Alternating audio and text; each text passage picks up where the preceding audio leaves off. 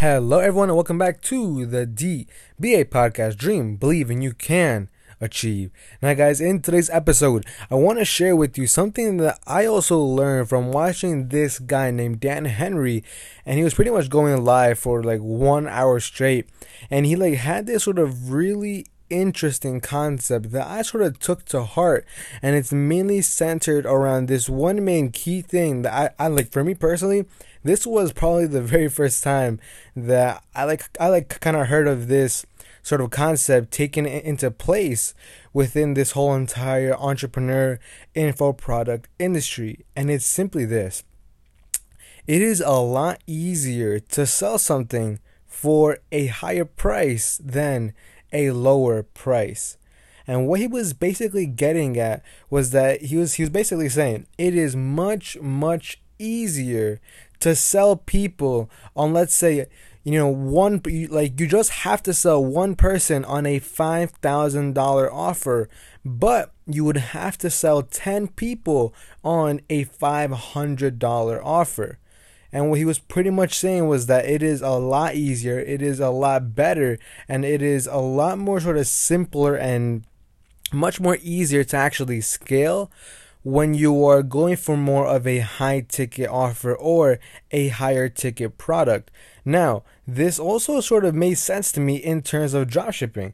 For example, people who are selling products that, are like $10, $15, $20, they just don't necessarily have that much profit margin, which is why you were starting to see more and more people, more and more, sort of entrepreneurs go towards that higher ticket price range.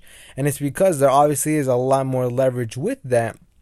And then besides that, it is a lot easier, one, to handle customer service, obviously, and much, sort of better and like a lot more simpler to actually scale when you just have one set amount of customers and then just charging them a much higher ticket price range. Now, the reason why this also sort of touched me and made me sort of wonder about different concepts and different sort of things that we can do with Ecom Chains is obviously because right now Ecom Chains is just $7 per month. So literally we are a very sort of low tier product and giving some massive amount of value in. Now, that doesn't mean that we are gonna be staying at $7 per month for this whole entire duration of the company. Might happen, might not. It will mainly depend on how exactly this whole entire skill process goes, and then also that sort of concrete feedback that we're getting from our customers. Now, one main price range that people were saying was that we should definitely be charging at least anywhere from $27 to $47 per month just for what's actually in there currently right now. And this is literally just the beginning. But pretty much what Dan was saying was very true, and I 100% do want to keep Ecom Champs at this sort of lower tier price range. But what he was sharing with me about that whole entire higher ticket atmosphere sort of brought into this new sort of seed inside of me of wondering what exactly can we create around that sort of Ecom Champs business brand that gives even more immense value, even more sort of blueprints and everything like that, and then also sort of convert that into a much higher ticket offer. And there are many ways to do this, whether it's a mastermind. There's so many different sort of opportunities and things that you can do within your own business that maybe you haven't really thought about.